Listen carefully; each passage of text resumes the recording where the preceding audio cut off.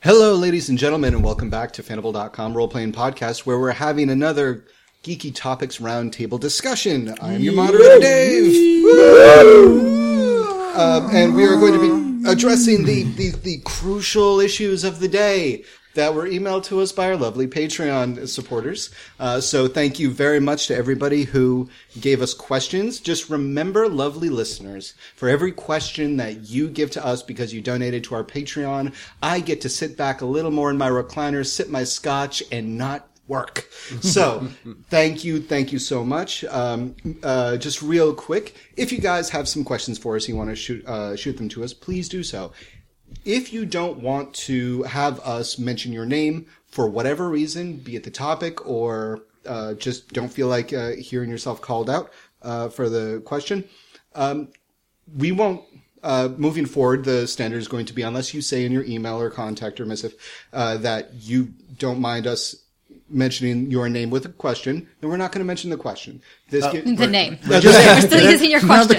It's an opt-in process. Oh, God, guys, we got so many questions. I got to put down the scotch. Exactly. The idea is, tell us if you're okay with us saying your name, and we will use your name. But from now on, unless we see that you want your name to be used, we're just not going to mention a name. We're just going to say you're a lovely Patreon. Yes. Or a pervy kobold. So, depending on who you are. Exactly. So, maybe we should just call all of our patrons pervy kobolds. I like that. Yeah, I think okay, so let's just do that. I like that. This pervy kobold. One pervy kobold asked us. Okay, I think I'm going to change the name in that so guys, Patreon page. 5, 4... Welcome, Pervy Kobolds, to Fanable.com role-playing podcast. We're listening to another Geeky Topics Roundtable. So, ladies and gentlemen, let's get started. But just real quick, how's everybody doing this fine evening? We are starting early on this. I'm surprised. The sun is up. There's no scotch in our hands except for Dave's, of course. The sun kind of burns me for reasons. He just has a glass of scotch grafted to his hand. Yeah, no, the doctor was very reluctant to have that procedure go forward, but you know what? Money talks, people. Yeah. You and the triple boob woman in Florida. Yeah, the triple boob woman. I know. See, she could fill this third boob with scotch. Oh my god! I know. Wait, so she's like a Scotch camel. So I said I don't really... I've never been one for tattoos, but if I can get a scotch boob, then... Exactly. Would you consider that my tattoo to the group? Oh man, maybe that's what they're talking about with those advertisements on the train in New York City where it shows a woman with breast enlargement and says, think big! Think like 2 gallons of scotch! Wait a minute, that's an advertisement? I didn't know there was words involved in that. Every time I sit down, I just throw my wallet at the advertisement. I don't understand why. Make it damp. Make it damp. Make it a bowl. Yeah. So, ladies and gentlemen, we got some glorious questions. Let's get started. So, first off, one pervy kobold asks, if we have any suggestions on encouraging player agency. Fate games, for instance, depend on it, but this pervy kobold in question has a player who is strongly opposed to it. So agency meaning... agency being the investment and interaction with the plot itself. So and how why much you they should follow change it. along with the plot. Follow along with the plot, but also their ability to change it. Mm-hmm. Their ability to affect change within the game. That is something that the storyteller cannot or won't stop. So, for instance, in Hollow Earth, we all have style points in which we can, spend 2 style points and say, like, not only is this bartender friendly, but he's actually my old professor from the surface. And Angela can be like, just okay. 1 point will get you that. Exactly. He said 2. I said 2 because he's armed. And a giant spider.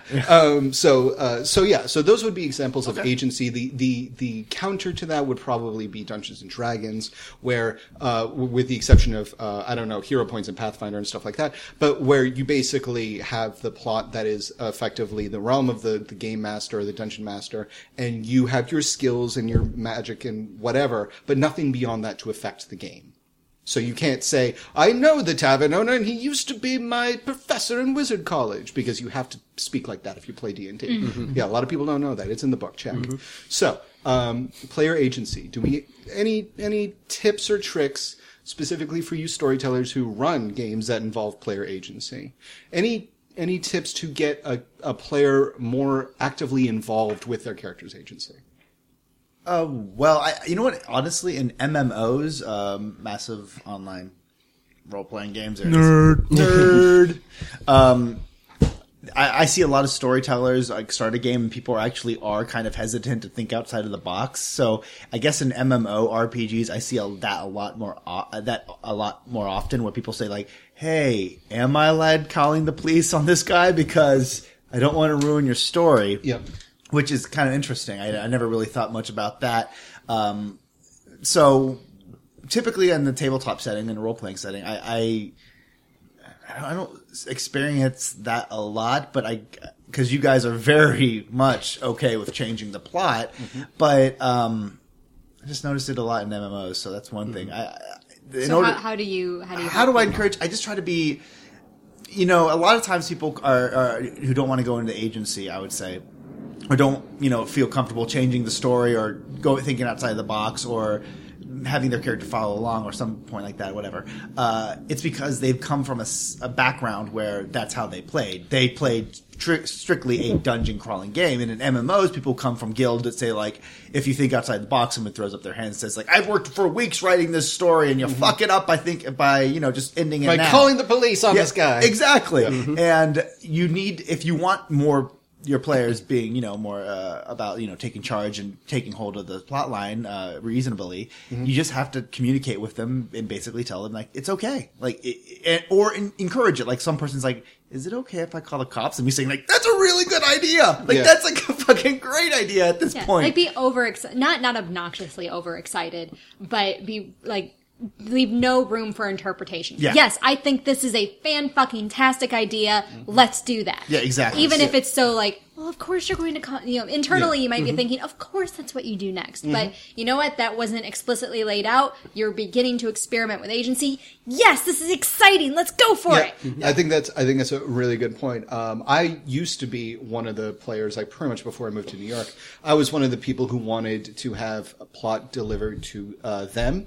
LARPing really was the only instance where I started exploring the idea of agency and like, oh, I can just interact with this plotline however I see fit within my character, and that's just what's going to happen because I have a video game background. So if I guess one of my pieces of advice would be talk to your players and see where their background for whatever setting or whatever they're interested in comes from. So if you've got a bunch of people playing fantasy and they play Final Fantasy or video games like that, and they're not aware that there's anything but an on-rails track, or they're not on-rails storyline, or they're not exposed to it a lot, I would say first learn that about your players, and then, and this is important, a lot of games that involve agency, and I would definitely say Fate, is overwhelming with your options. And like, I remember I felt so overwhelmed when we played Fate with Dresden Files. I was just like, I don't know, dude, just tell me when I pick a lock. Like, damn.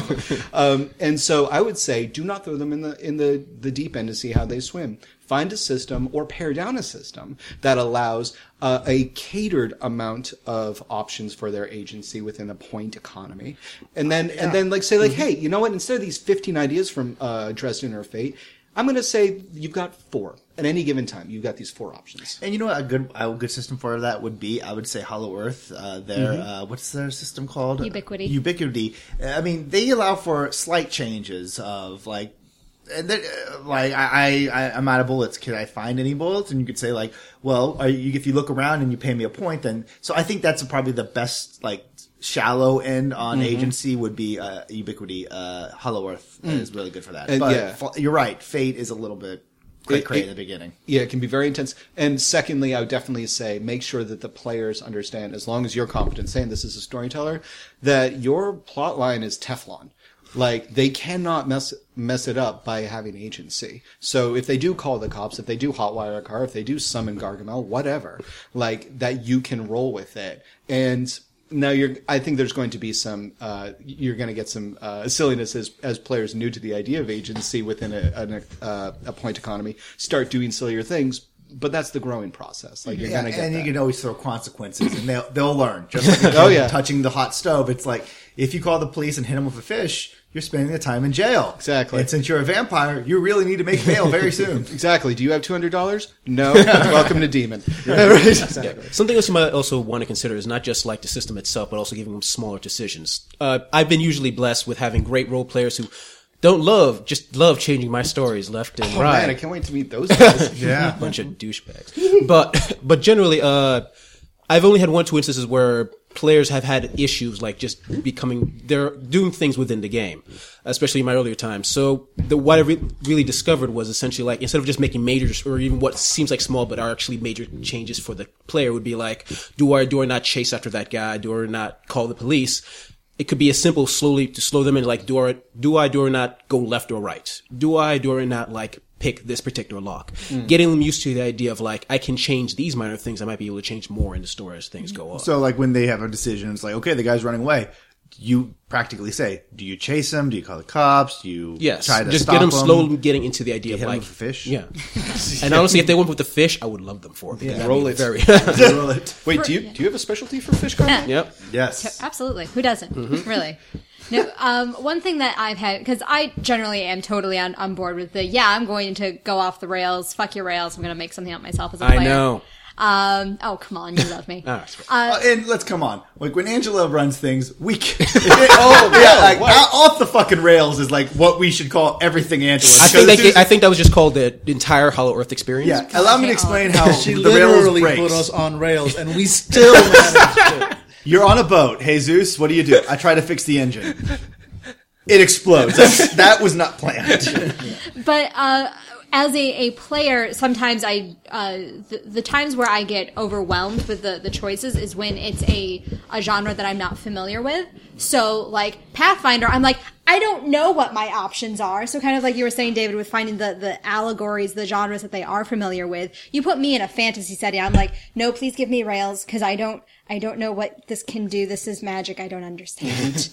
Take it away. For the love of God, burn it. Absolutely. So it's about making, if a player is really hesitant about it, that makes me think that, it's very possible that they're not here for that sort of immersive experience, which is fine. Everyone's way of playing is valid. They just might not all mesh. But it could honestly be they don't want to say, I don't know what I can do. When I ran Hollow Earth at a con, and I was with, 90% of the group had never played Hollow Earth. A lot of them weren't even familiar with Fate, so they didn't understand this. Ubiquity. So what? Yeah. So what they didn't Understand. Yeah, understand. You threw me off. Sorry. It is not only were they trying to figure out this system of, okay, I have agency, but what on earth is this world like? What can you do when you are in a Hollow Earth? It's like, well, my other group decides to throw a T-Rex at Nazis, but you guys, you can do something else and it's totally valid. So it is a lot about explaining and holding hands when necessary. And if someone's being really resistant to it, don't just assume that they're being an asshole for the sake of being an asshole. It really could be I don't know what this setting is about, and I don't want to tell you because that's awkward and embarrassing to admit that I don't understand what the hell's going on. Fair enough. I I feel like you're an authority to speak on this too, because Ubiquity, specifically your Hollow Earth game, comes with the option of a lot of agency, and unfortunately you have a pretty big crowd of very, I would say, unique PCs whose agency is primarily laugh-based, and because of just moving forward, 5-point merit, Poisson Pugilist would be the name of slapping someone with a fish with a special. There we go. Characters. Pervy Kobolds, write up a character who is a Poisson Pugilist. Maybe I'll go answer that question. No, you guys skipped me, but that's perfectly fine. I didn't skip you. No. I'm not moving on. No. We're staying right here. Please move. We're Please right move. here. You all said exactly everything I would have said, so I have nothing to add to this discussion. All right. Okay. Which means that you have to answer the next question first. Yes, Done. please. I was like, all right, wait, no, I've got one point. Like, oh, she just said it. Okay, I've got another point. He just said it. I've got nothing. Okay, so next question, since we're all talking about agency of a character, let's move on to a question about how we create the characters. So the next Pervy Kobold, I love that that's a thing. Inquires. It's a thing now. Yeah, and like you can tell a Pervy Kobold, like it's Saturday night, you walk into a bar, it's still kind of early, and like you look down the bar and you're like, oh, you made eye contact, which is a problem. But there's a kobold, he's got a kind of a comb over and glasses, and he's wearing a shirt that says Ireland. Ireland. Yeah. But don't worry, he knows you can do better. Anyways, so this Pervy Kobold asks, boop. Do we always or never as a group take other players into account when we come up with character ideas? So basically, the question is, when we know that we're going to play a game and we all show up here, do we have very strong ideas of what kind of characters we are going to play, or do we work it out collaboratively? And finally, specifically, do we do that for every game, or do we kind of just go game by game with a collaborative or ruthlessly independent and libertarian method of PC creation? Dango. All right. The answer to that is it depends. Yeah. Right, next. Wow, this is easy. Yeah, This is He easy. stole my answer. yeah. That was my answer too. I don't know. No, it literally. I mean, that literally is the answer. We don't have a single sort of method that we use every time. In some games, yeah, we like all get together. We even discuss it over email in the week before. And hey, my character's going to be this. Oh, hey, can my character have this connection to yours, etc., etc., etc. And then there's plenty of games where we just show up. It's like, all right, we're playing this. Everybody make a character. Okay, what are the classes that I can use? And there's zero discussion, and it's still. It depending on the game. Sometimes it works better, sometimes it works worse. But at the end of the day, it boils down to the fact that we've known each other for years now. We all know how one another plays, and so even when we all work on our characters completely independently, once the game kicks off, we're all fairly good at finding ways to sort of tie our characters together. Even during the game, it means like, hey, how about my character's the guy? Seriously. You know what? Leave that in. Leave that in. That's hilarious. And we're back from pizza break. So we were talking about how awesome I am, and I believe the answer is it depends. There's certain levels of awesomeness he goes through. Yeah, but no, I mean, like I said, in our specific group, we managed to work it out mainly because we all know each other. We know we have a certain level of confidence and familiarity with one another, so we know how to mesh our characters together as the game goes along, even if we didn't work on them together beforehand. That may not help most people, though. It depends on your group as well. If you have a group that has worked together for years, then you probably have experienced the same thing we have, where you managed to make it mesh. When you don't, I would strongly suggest that it's to a certain point the GM's responsibility for the game to make sure and be on your players and say, hey, for the plot for this game, for this game we're playing, I need you all to have a certain set of connections. The approach you take with this depends on the game, depends on what you wanna achieve, and how much trust you have in your players. If you have a lot of trust in your players, you can basically just say, "Hey, just come up with some connections between you guys and let them go." If you don't have that much trust, or you have players that aren't that experienced, you probably want to give them some kind of guideline. Like, for example, all right, you guys are going to be an adventuring party, and I'm going to need within this adventuring party for your characters to have known each other for X amount of time. I'm going to need 2 people to have gone to the same war together. Mm-hmm. It'll be great if 2 of you are related in some way as brothers, siblings, cousins. Give them some guidelines and let them then choose between themselves what they want to do. Mm-hmm. Always make sure that the players have as much choice as they can. And if they come back, it's like, hey, instead of like actual brothers? Can we say that we were like adopted together, but we actually come from the separate parents, but we grew up as brothers?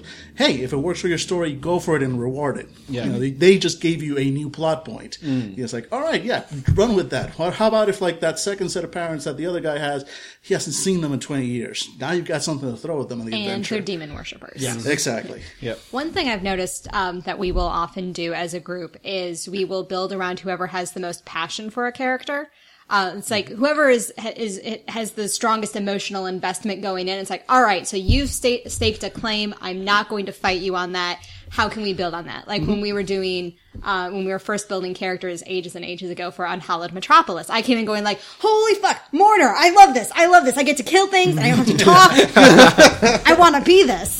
And so I was like, all right, no one else is going to be a Mourner. Got it. And, you know, everyone was kind of looking at, all right, so what exactly does a Mourner do? What are the role-playing hooks? And so it's like, oh, they can be the personal bodyguard of somebody. So Billy's like, hey, I kind of want to play an aristocrat. How about you that you're my Mourner? It's like, awesome. And actually, I was married to your brother, and isn't it so tragic? Dun, dun, dun! It's like a soap opera, really. Yeah. The Byron and Moira story is a amazing, amazing soap opera. And I do love you for that. Thank you. Yes, it's going to be very awkward when the truth comes out. Dun, dun, dun! Close it. Yeah, no, I think everybody said everything I wanted to say about this. I guess questions are always great to ask. Occasionally I've thrown this out, like if you don't want to send people questions, because I don't know if you guys have dealt with this, but when they're strangers, there's always that possibility of you asking questions a couple of days before and no one answers you because no one wants to be the first person to go out. Sometimes it's best, and not always, but maybe for your group you could try, since I'm just throwing it out there since everybody said everything else that I wanted to say. It's not bad, like, just before you start making characters, or once they get a basic idea of, these are the stats for my character, you to ask them questions. Like, hey, okay, we're about to begin. Hey, which person here did you save one day, while walking through the forest? How many minutes has it been since your son died? that is, you do have to be careful. Yes. You Yeah, do have to be careful, but you have to remember, like, all those other questions that I asked really invested you guys. And not only that, but it also put the tone into the entire game of, Definitely. this is fucking very serious. It's like, true. this is, there weren't as many jokes in the very beginning. No, this went dark really quick. Yeah, so I do regret that question. No, But it's if fine. you asking questions and linking people that way, that's another option as well. But I would usually go with Daniel's approach first of giving them a couple times to do it themselves. But Yeah. And yeah, everyone said everything I was gonna say. So now it's my turn. Thanks. Now y'all know how it feels, motherfucker. Yeah, it burned. I actually do have something to add on to that, which You're is, yeah, that's my agency. Roll it. So anyways, no, I was going to add was first a question, to the rest of to you guys, which You is, should ask Jesus first since he hasn't spoken yeah, yet. Jesus. damn it. Starting from Jesus. All right. pervious of kobolds. Yeah, the pervious. Okay. All right. Starting with the most masculine and then going around. Okay. Well, no, that ends with me. So anyways. Wait, Angela beats you out. It's good to know yourself. It's all right. Have you seen her bench? Damn, dude. She does scare me. I wish. Bench is the yoga form. No, but when she was describing her morning, I thought she was just talking about herself the entire time. So. Muscle milk. So Jesus. Yes. Is there, when you're creating a character, either for Fanable or for another group, is there one particular aspect that you first go to more often than not, that helps you think of a character? For instance, is it a quality within the group, like I'm going to be the fighter, I'm going to be the thief, or is it a dynamic, like I'm going to be sad because I lost my wife, or is it like a straight up stat, like, you know what, I haven't played somebody with that agility 17 in a while, and that was pretty awesome. Okay. For me personally, there's two aspects. First off, for character choice, because I usually end up being like the fighter type character. I enjoy like punching people in the face. Yes, you do. And, yeah. Well, yeah, it's true. And generally because it's usually needed by the rest of the group, because everyone else has their own specific type of character they love to play, which you guys can talk about. The useless. Okay, the useless. And honestly, the useless have their moments. I do play Strauss, and he's hilarious to play. God. Which brings the second part. Hilarious. I love playing funny characters, and that's an aspect What? that No. yeah, seriously. Stop lying, Jesus. Yeah, and honestly, like that's almost every other character has to have some sort of comedic value to it. I don't know, it's just something I love to do when I'm playing the game. Like, how do I make this funny? Not only for the podcast, but because I love causing you guys pain in different ways, including my comedic talents, which burn always. Wow, that's the second time you've mentioned burning. I itch for How was most the of trip to the clinic, bro? The ointment hasn't set in yet. Wow. All right, next. Daniel? What? Is there a particular? Is there a particular? Didn't I just thing? answer? No, wait. This is a different question. Yeah. Yeah. This Is there a a particular? follow-up for when Yes. you are making a character yourself. What Oh, do you that's- think? see, that's what I first? get for A stealing David's voice, a scotch. stat? I wondered where my Scotch goblet went. Yeah. By the way, Patreon's kobolds, I used your money to buy a goblet of Scotch. It's a perfect cobalt goblet. Perfect You don't want to goblet. know what it looks like. Yeah, I mean, it depends. But there's not one consistent thing that you go to. Like if you look at most of your characters for Fandible, you're like, oh yeah, all of these were like weapons based or whatever. Yeah, I mean, like I said, If he can shoot guns that shoot guns, yeah, he will exactly. choose No, that. that's the thing. I Oh, mean, yeah. I vaguely remember answering this question in a previous GTR2 where I said, like, well, my instinct is to go for a character set whose guns can shoot guns and lucky characters. Like, I always tend to lean towards, like, is there a luck power? Can I have that? That's right. That's right. You did say that. You did say. Do you? Well, Billy, it looks like you're thinking. No, I was just trying to think about. I guess it depends on the first off, funny. Like I think that's for everybody though. Like, everybody here wants to be funny except for Angela. No funny, doesn't- no But she's laughter. surprisingly the funniest character out of Exactly. us all. She in most may not cases. want to Yeah. be. She just is. It's 'cause she But I fights think it. the thing it depends on like what game we are playing. Like sometimes when you said like Unhallowed Metropolis, I say okay, so I want to speak in this really weird accent that I haven't done before. You do build characters from an accent. I do, but not always because like say like Ride Capes, I was like I have a very cool tragic story and I'm going to throw it in there, but now what can go with it? So it depends on where we're coming from. If it's a story hook, I want to use it. If it's a flaw, I guess I would say I build from flaws or voices. And sometimes the voice is the flaw. Yeah. Burn. Yeah, that voice is practically copywritten. God, yeah, Nickelodeon. I don't know why we had to jab Nickelodeon at that. I will play the strong silent type because I like the challenge of being a silent character on an audio podcast. Oh my god. And I'm amazing at it. No, yeah. You really are. You really are. There are entire Unhallowed Metropolises that our Pervy Kobold listeners don't know. You actually basically said, "Hey, I'm Ange, I'm playing Moira," and then you packed your shit, put on your coat, and left for an hour. And came Someone back. needs to pick up the alcohol for you guys. Exactly. Well, the thing is, like, the more times you play someone that's silent, you just you talk a lot more because you actually describe, like, instead of what they're saying, you would actually it says like Moira sitting silently staring at you from behind her veil, the wind blowing slightly. It's like you go into more detail of your actions instead of when you have to actually talk. Like, Yeah. what do you say to this man? You're like, I don't say anything. My eyes say everything. Torment stares deep and burrows. Whereas into his then I skin. play someone like Foisey, and it's like there's no description of her actions. It's just like I'm gonna run my mouth because I like this. And you're damn good at that. You made us so much money. There's I got to know! be there's got to be some sort of form of catharsis. You can deny it all you want, but yeah, I would say for my own self, contrast with overarching plot. If you think about it, like on Unhallowed Metropolis, we've got the Claytons, nay Hepburns. We've got an insanely intelligent and wealthy scientist. So who do I play? A poor, violent Irishman like Dampier with virtually no connection, like precious few rights in New London, like no training in aristocratic whatever, and like that's the character I want. And like think about Rotted Capes. Who did I play? Humans. Yeah, exactly. It's like, so Rotted Capes, who did I play? I played a human whose job it was to hunt down and kill Punisher style, like evil or arguably just wayward metahumans. And like, look at Zap. Like, all of you are very competent competent-ish in Hollow Earth. So I played a guy who, through dumb luck, literally landed on you guys. I love playing those fish out of water characters. And like, Except that Zap fits so well into the setting. In some ways, you are the prototypical pulp hero. Oh yeah. Yeah. It's almost like you're the prototypical pulp hero, but it's like the setting's a little bit. The setting's not as pulpy as you, so you get in trouble. You're like, "Don't worry, guys, I'll face off this guy." Bam! Oh my god, he shot me. You didn't let me finish. Bam! Whoa, you're still shooting me. I have a monologue. Bam! Well, I'm just gonna lay down now. That's Good night. That's a really good point. Yeah, he is.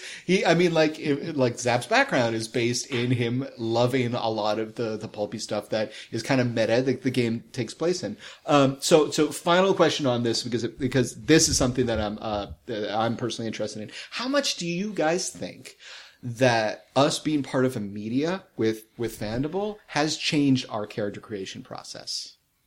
I think it's changed it a lot. I think that when I made a character for Unhallowed Metropolis, I think when I made Qantas for 40K, I was just like, what do you need? Robo Priest? Cool, roll it. And like that was a long, hard trek in order to get our characters to start working together with the Warhammer 40K game, and also with recognizing that every word that comes out of my mouth is captured in pristine clarity for all the world to hear until the robots or cats take over. So I feel like we have a little bit more quote unquote media training, but also I think that we focus on compatibility a little bit more than we used to. Like we bounce ideas off of each other quickly more than we would if we went to a pickup game, you know? So for instance, like, you know, we played a vampire game recently. I think we all the emails alone, like we bounced ideas off of each other a lot and then wound up like, to be fair, you were bouncing ideas for a game that didn't end up happening. Oh yeah! Oh fuck yeah! I forgot. That vampire game was last minute, listener. That was a birthday gift. Mm-hmm. Yeah, that was a birthday gift to me because Angela got me the 20th anniversary edition of Vampire the Masquerade. It was 11 o'clock at night the night before. We all have characters for the other game, and you're just like eating your French fries at the burger place after like we took you out for your birthday, and you're like, yeah, I think I want to play the vampire game, guys. Well, because everybody's like, Billy, which one do you want to choose? We can either play the superhero game that, you know, I designed, or we can play this vampire game. And I'm like, I was like, I'll play the vampire game. I mean, that's not a dig. And I'll play vampire if I want. That's not a dig, but it really did make me think, like, before, you know, we got the new equipment, before we posted more regularly, before we had the blog, before we got jobs, guys. Like, you know, I don't think that we would have tried to make a group that fit within a certain kind of style. Our style was incompetent hilarity. Pervy Kobolds, you will hear this eventually. We're gonna talk it up now. But no, I think that's important to recognize. So if you're part of a podcast or, you know, stuff like that, I think that's gonna change. I think that you are going to find a way to mesh better, faster, more efficiently, like some sort of geeky accent spewing dice rolling Voltron. And I'll form the dick. I know we have a couple of other podcasters who listen to us, so I would love to hear from them how things have changed for them, because a lot of them haven't been doing it for as long as we have, so they may have more concept of how things are already changing for them, whereas I feel like 4 years in, we're fairly set in our style at this point. You know, we've been pretty consistent for the last several new games of how we make our characters, which is incompetently. Yeah. Well, you know what the thing is, like, we also know exactly what we are all looking for. None of us go to a game saying like, I cannot wait to try this system out. Like, it's never that. It's like, okay, what's the setting? The setting's awesome. So we want to make a very interesting story. So we approach it more like a television show sometimes. They're like, I'm the brooding bad guy that people question, like, maybe he isn't a bad guy. I'm the funny man. That's why we're much more comfortable, like, skewing or messing with the rules for every single game because I think we aren't the system. You don't come to us for the system. I wish you could. The fact that we're doing this for an audience, I think, also, like you said, you know, that definitely has changed, because now we are more likely to choose characters that we know will be entertaining over characters that will be capable. Dave, you said the same thing like a couple of GTRTs ago. Like, we've become a more like entertainment channel than like just a game review channel. Absolutely, and I think part of that is because we can always turn off the mics and be like, okay, next weekend, no mics, let's just role play. And that's when I play the racist. That's when that's You haven't stopped playing that character for some time, David. Yep. No. Oh, I see. Guys, it's close to Halloween. I can wear this SS officer's uniform as much as I want.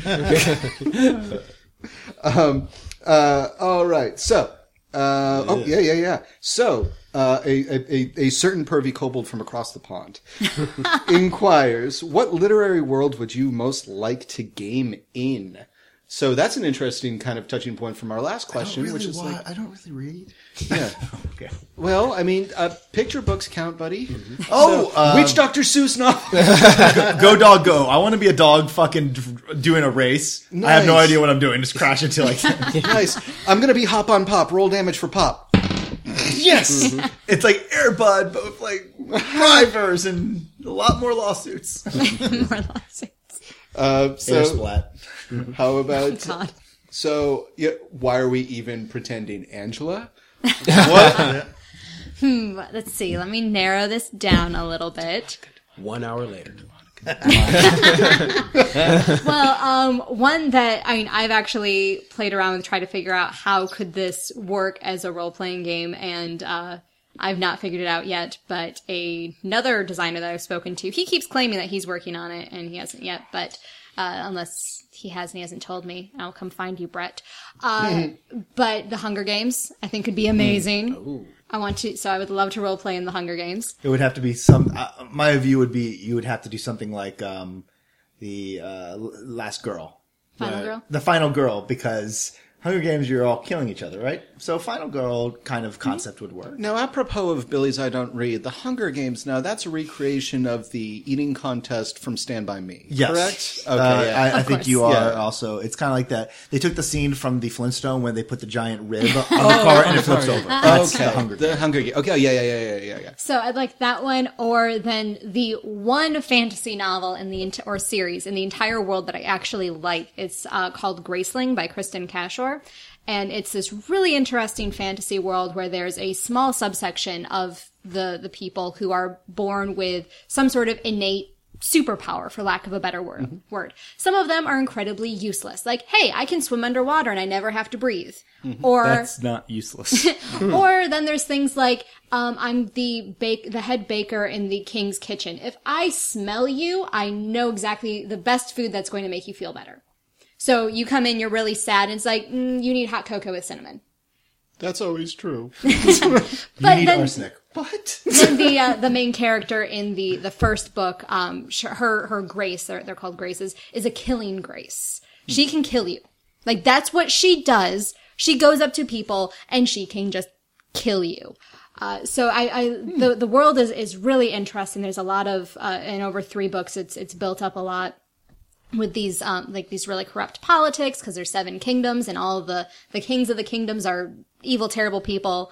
And then there's the subsection of people with the powers, and it's really interesting to think what sort of different powers could you have. But then it's also like, well, the main couple characters in that book have just like reality breaking powers, so you can't really play them as PCs. Because they would just destroy everything. I guess I'll just go out and just say, Not that I really want to watch, but I guess Harry Potter would be fun. But the only Harry Potter like MMO or not MMO like RPG that I'd want to play is I'd want to play like a class of Hufflepuffs, and you guys are in the background trying to solve like Harry Potter's like trying to figure out who's like turning people to stone and fighting the giant like the snake and stuff like that, and trying to fight Voldemort. And ours is like us trying to corral like our teacher a student that we actually turn into a chicken, and we don't want to get caught. That sounds like a wonderful idea for a Fiasco game.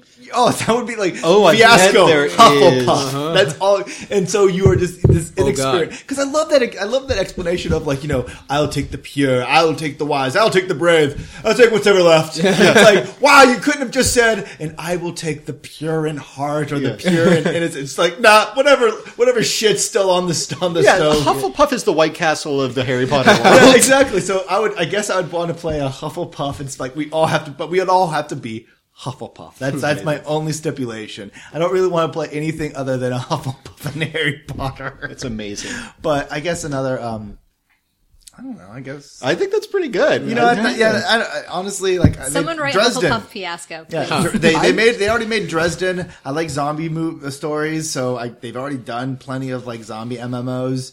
I got really nothing. They've done well with me.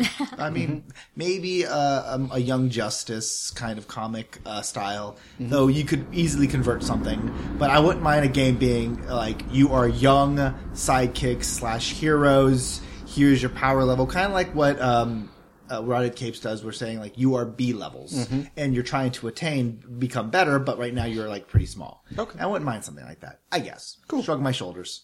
All right. Well, obviously the gore BDSM novels. Okay, no. Seriously, the demonic no. All right, fine. Kushiel's Legacy. No. No. But seriously, there's a set of books, the Libriomancer novels, which I friggin' love. You've told us about them. I've told you guys Is that about like those. the World War II? No. That's another one which is also very good, but I'm not going to go on it right now because then I'll just start talking about books I like.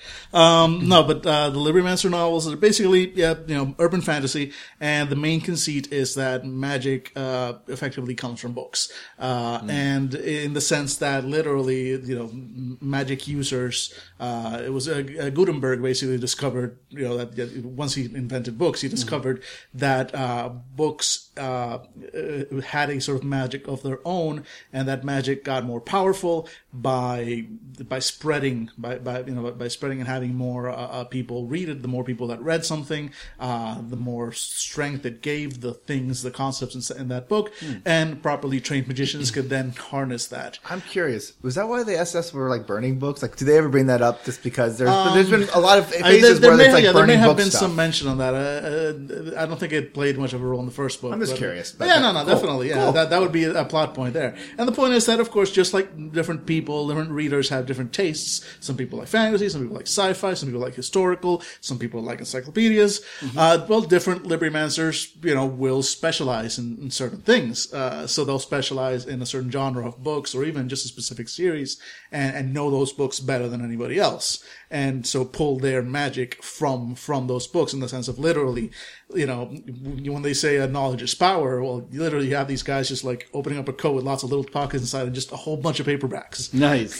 So they reach in a book and pull like a ray gun if they're like, I'm a sci-fi mancer. Exactly. You go and you find the page and you literally reach in and you pull out a ray gun.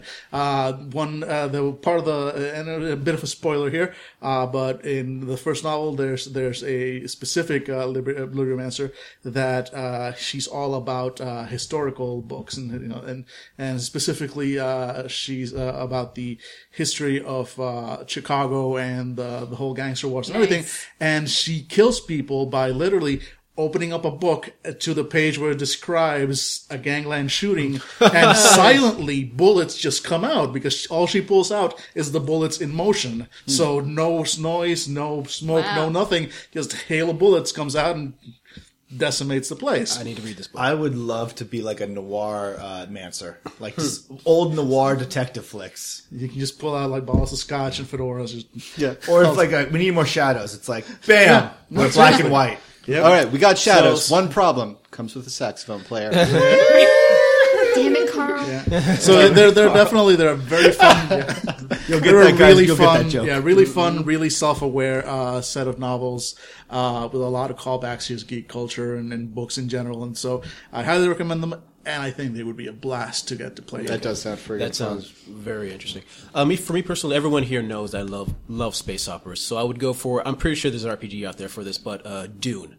Dune. Yes, yeah. Especially, I always imagine like you guys playing as one of the houses trying to gain power within. So it'd be much more political than my usual games. And basically, you on the planet Arrakis trying to deal with the Muad'Dib or the giant worm or the people of the land, et cetera, et cetera. You know what the weird thing is? Like, I love sci-fi a lot, but Dune is the only thing that I've not read or watched or even I know nothing. I just know the spice will flow is one something.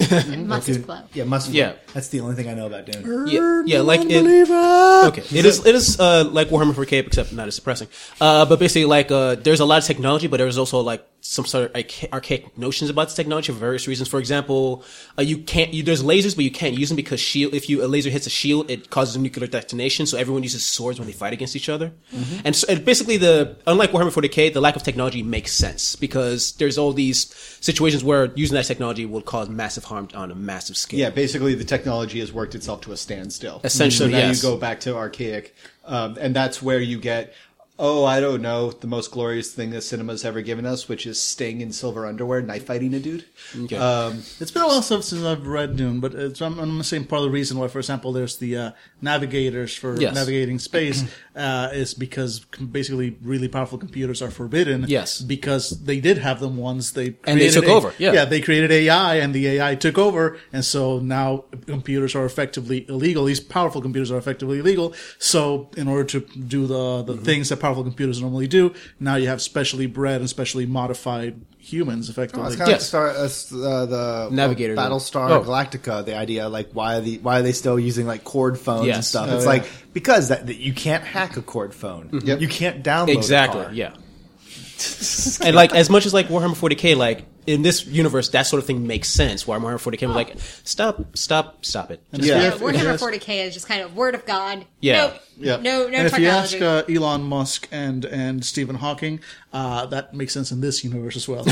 They've been going on about like AI is going to fuck us over real bad. Oh, yeah, I remember. Look it up, people. It's interesting.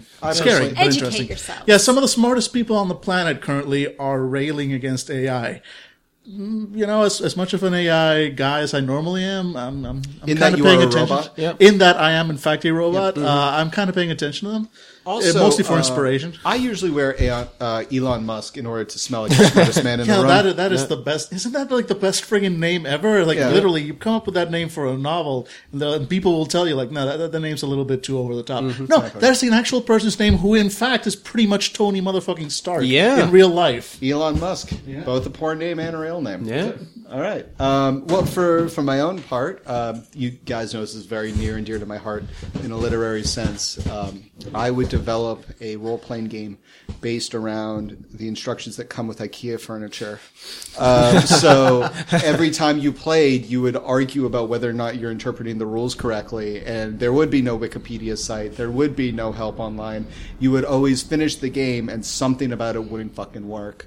And you would try over and over. And you all start the game married, and by the end, someone's committed absolutely. spousicide. Oh yeah, absolutely. No, it's I want to play.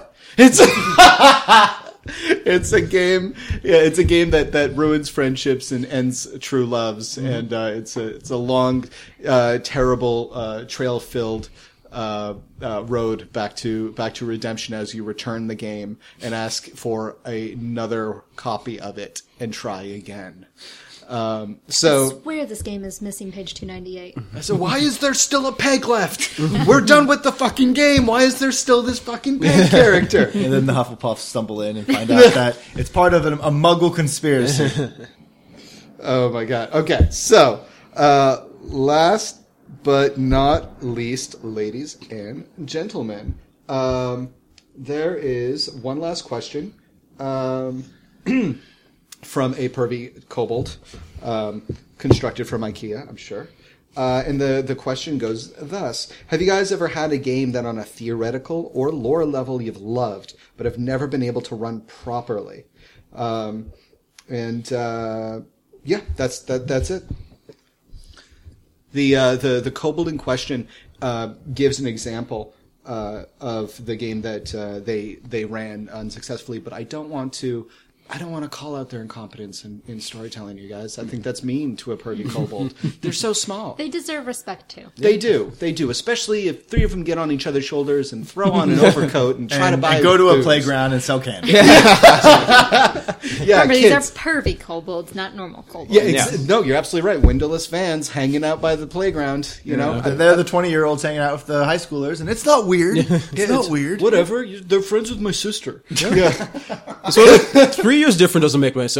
They're legal-ish. Yeah. My dad is like 28. My dad was like 28 when he married my mom, who was like 21, and they're still in love. Yeah, that's fine. So 14 and 21 is perfectly fine.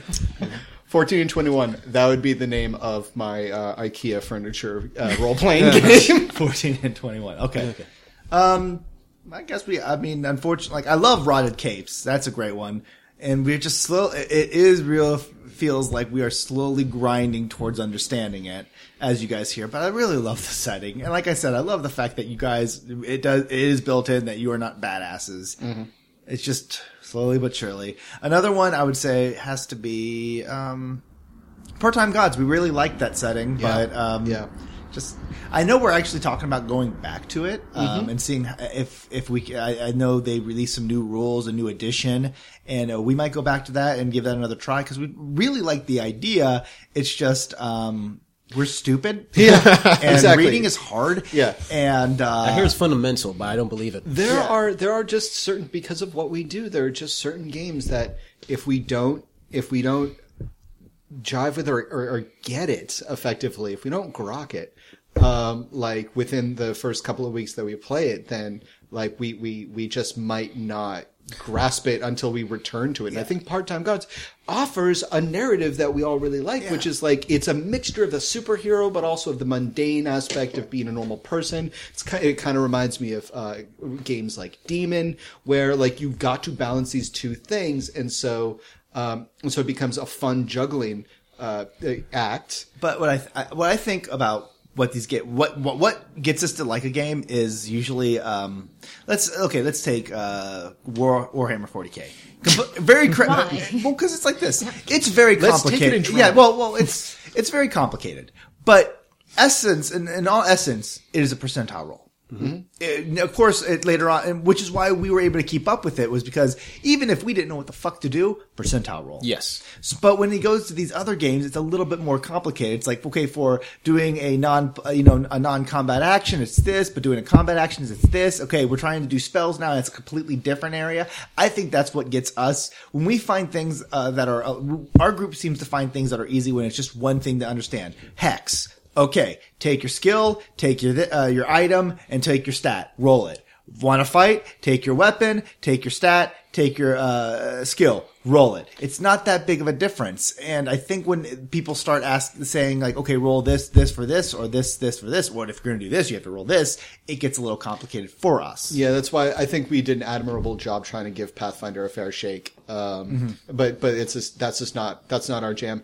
I personally would say a lot of the old school games for me, Dungeons & Dragons, Pathfinder, system wise, Rifts. I fucking love Rifts. I love Rifts. I love Nightbane. I love all kinds of stuff that Palladium comes out with. But god damn it, that character creation system. I'm still making a character that I started at 16.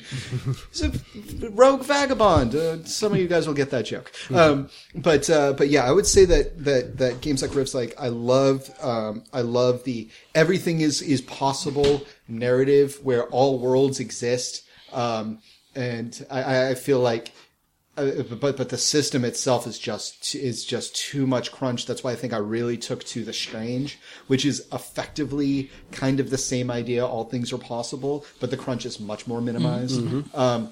And also games like, not Call of the Computer. What's it, no, where there's a giant computer that controls it. Paranoia. Paranoia, yes. Yeah, Paranoia. I really want to play Paranoia Yes, with you guys. PS, definitely. We all need to play Paranoia we someday. need to play It is hilarious. Exactly.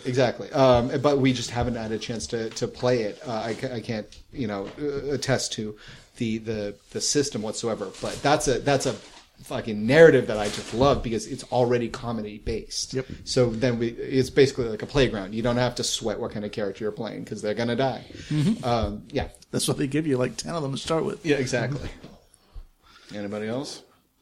No, I think what's Needs to be said. Bro. I mean, we can always throw in the obligatory bash right. at Dungeon World, but I'm okay with not playing that because it's fantasy. So good job, Yeah, that was not actually- being able to play. yeah, that was a way game that too was- freedom. That yeah. was way too much. Like it's like going to a hit. No, It's like my problem with Dungeon World was actually completely opposite. It wasn't too much freedom. It was just not enough freedom. It's literally, if my character sheet doesn't specifically say it, then I can't do it. Yeah. Is Dungeon Up World to kind of like stuff like, can I open a door? I don't know. Is it on my character sheet? Does it say opening doors is one of my abilities? No, it's not on my character sheet. I guess I can't fucking open the door. I guess you do make a. I think I guess You you asked do for make a this, point. David. You You asked asked for for it. it. No. I think you do make a point where it was so free but it had so much. It's like you could do so much, but they had rules on everything. So it was too many times. Like, Are you saying it was Nazi hippie? it was it delved into that. Like I don't know. Like, and then you know what the thing that really made me hate Dungeon World is the fans of Dungeon World,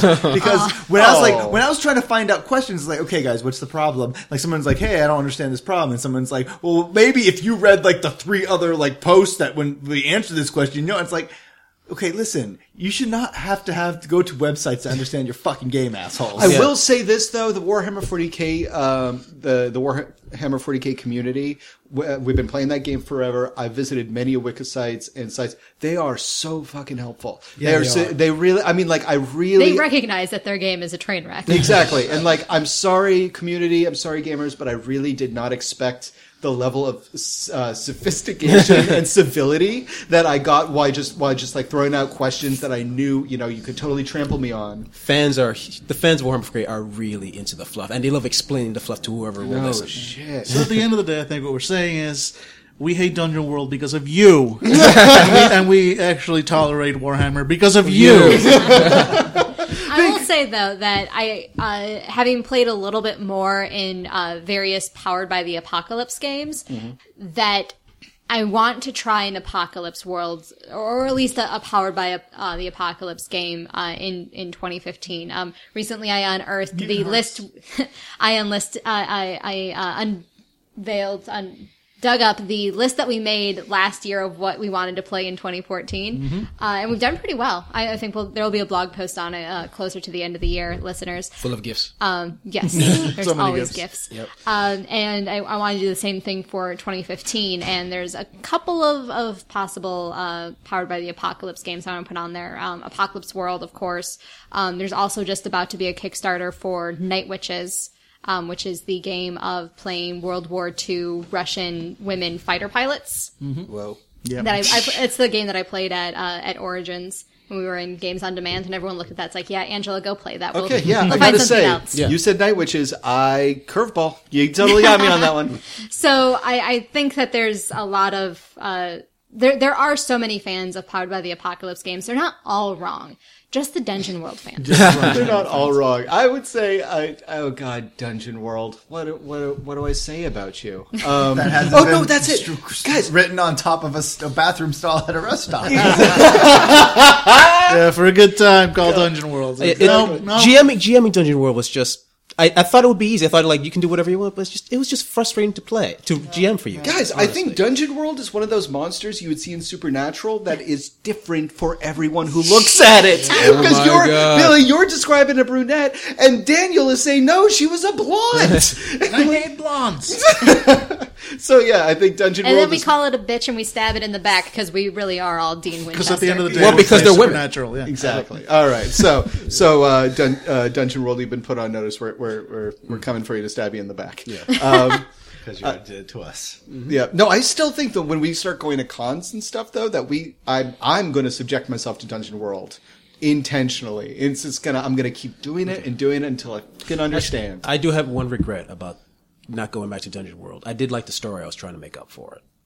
Sadly. Story. That's- I know. You didn't hear it over the screaming you guys were having it, but there was a I story. just remember there. there were killer unicorns. And Yeah, I that loved was fun. And I remember that I believe that was our idea, over though. fucking Yes. powered. Like my Druid my was ability, amazing. my ability was I had a large hammer. What does large do? Look up huge. Look up huge. Look up large. Yeah, it was like seriously. I seriously Seriously. got angry because the book made me do that one thing where you say like you're a putz, turn this thing around. You're a putz, turn this. Oh, yeah, page how do you around. keep an idiot entertained? See other hours. side. No, but remember, it was big as well. So that did something. Yeah, I will say we do owe Dungeon World a debt of gratitude for originating the I give up. I want to play a bard. True. Yes. True. Oh, and also Jinjins. That's where we got Jinjins. Yeah. Yes, Yeah, Jinjin so- is the most delicious of mounts. Yeah, exactly. And it did help with the burnout because I think it gave us an early burnout, so it didn't really break us. Oh my god, I yeah. think it was mega burnout. God, I was so angry like after that game. like a goddamn piece of like a comet entering the atmosphere.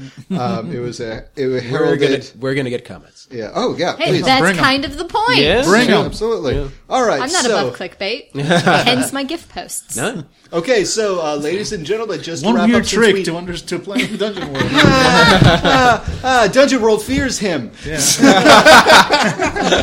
Learn his one trick. So, guys, because we talked about Dungeon World, I don't want to end on a sour note. What are you going to play or do in order to cleanse the palate, Dungeon World from your palate? I'll start. I'm going to play the Rockstar game Bully, which I just got my Xbox fixed. So I bought it years and years ago, never played it, and so I'm going to play a 15-year-old Irish kid who starts fights with jocks for hours upon hours, and I hear there's a plot. I don't give shits, Rockstar. Don't give me what is the equivalent of crack-filled rock candy, and then ask me to go to the goddamn vegetable bar. So that's what I'm doing. I'm gonna try out. I just bought it. Divinity: Original Sin, which is just traditional computer role-playing game on a computer with me controlling a party, bashing undead skulls. Love it. Dan? Drugs and alcohol. Nice. That's just. It's a classic of gamers. It's the gaming classic. What? DNA, man. DNA. Honestly, I might go. I need to finish The Last of Us. I don't know why. I played a game and I was like, "Oh, that was so fantastic." I'm going to put it down for 3 more months. You know, like I have not gotten far on that, but I also want to try. I really want to give it a try.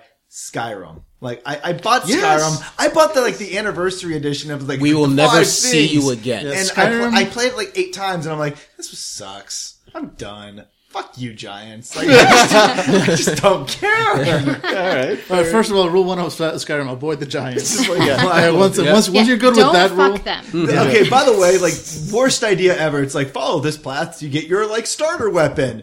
And then it's like giant country. I'm like, oh, there's a giant. No one would put a giant in front of like, and then you keep thinking, oh, they're pretty big because they're off in the distance, keep getting closer, and they just keep getting bigger. yeah. I just thought it was a giant baby. I was Until you realize they're literally tossing a mammoth between them. Like, whee! Yeah, my favorite though is when a giant looks at you. It just looks at you like, dude, come on, I just work here, man. Don't make me crush you. Don't. No, the best part is with the first time they kick you into the sky, which is Oh yeah, This is Angela insane. seems interesting. I am going to rewatch Sleepy Hollow because it's the best thing on TV. okay.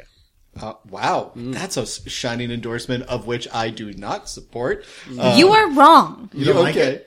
I think it's got its ups and its downs. You are down. Okay, then we can argue about this later. We can record that, and then Patreon subscribers for $15 or more, you can listen That'd be to amazing. Angela verbally eviscerate me, and then I will just keep taking hits from the goblet of scotch as my only. It is my sword and my shield and my tartan. All right, so ladies and gentlemen, thank you very much for listening to Fandible.com Geeky Topics Roundtable Discussion.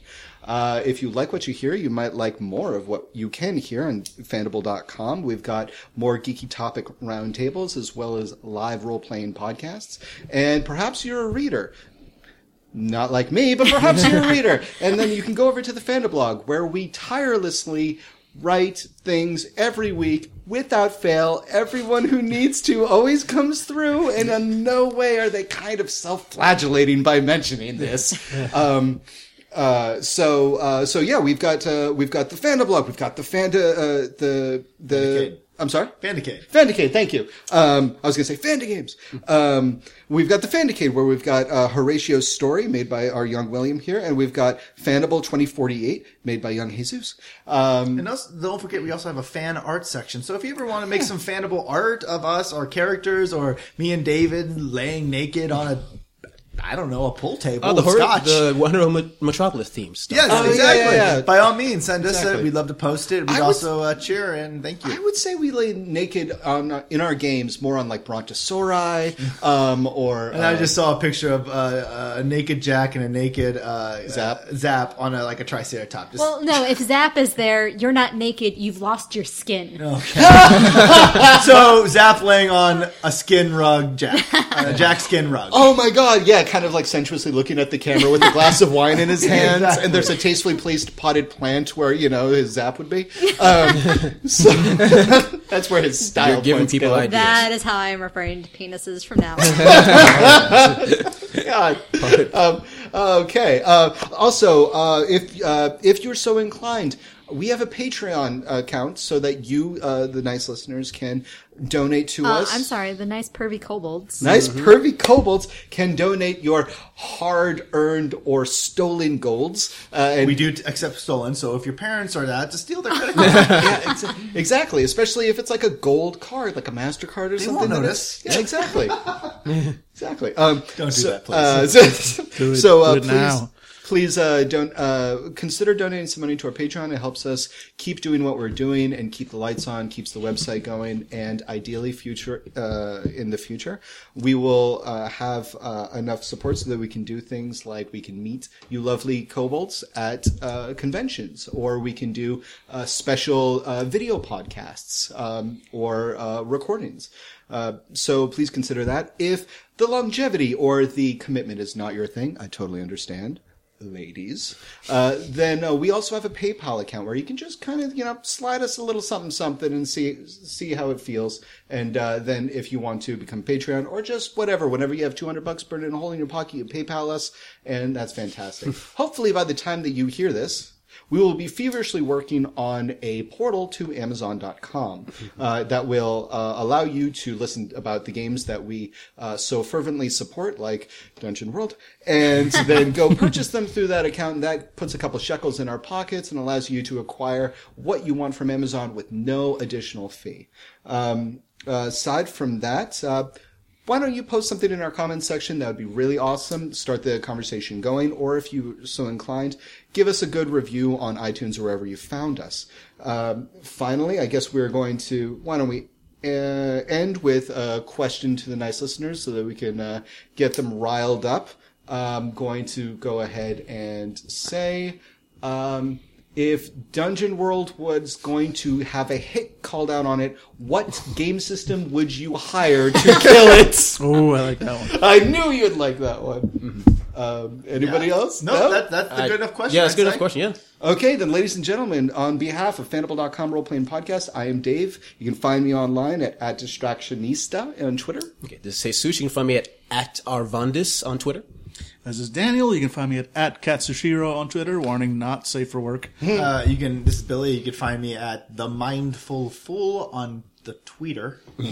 This is Angela. I am on Twitter at Angela Craft. And you can't can believe you have find that me name. on Grindr. Oh, sorry. So, ladies and gentlemen, on behalf of Fanable.com, Live Role-Playing Podcast, thank you very much for listening, and good night. Say good night, Dungeon World! Dig your grave!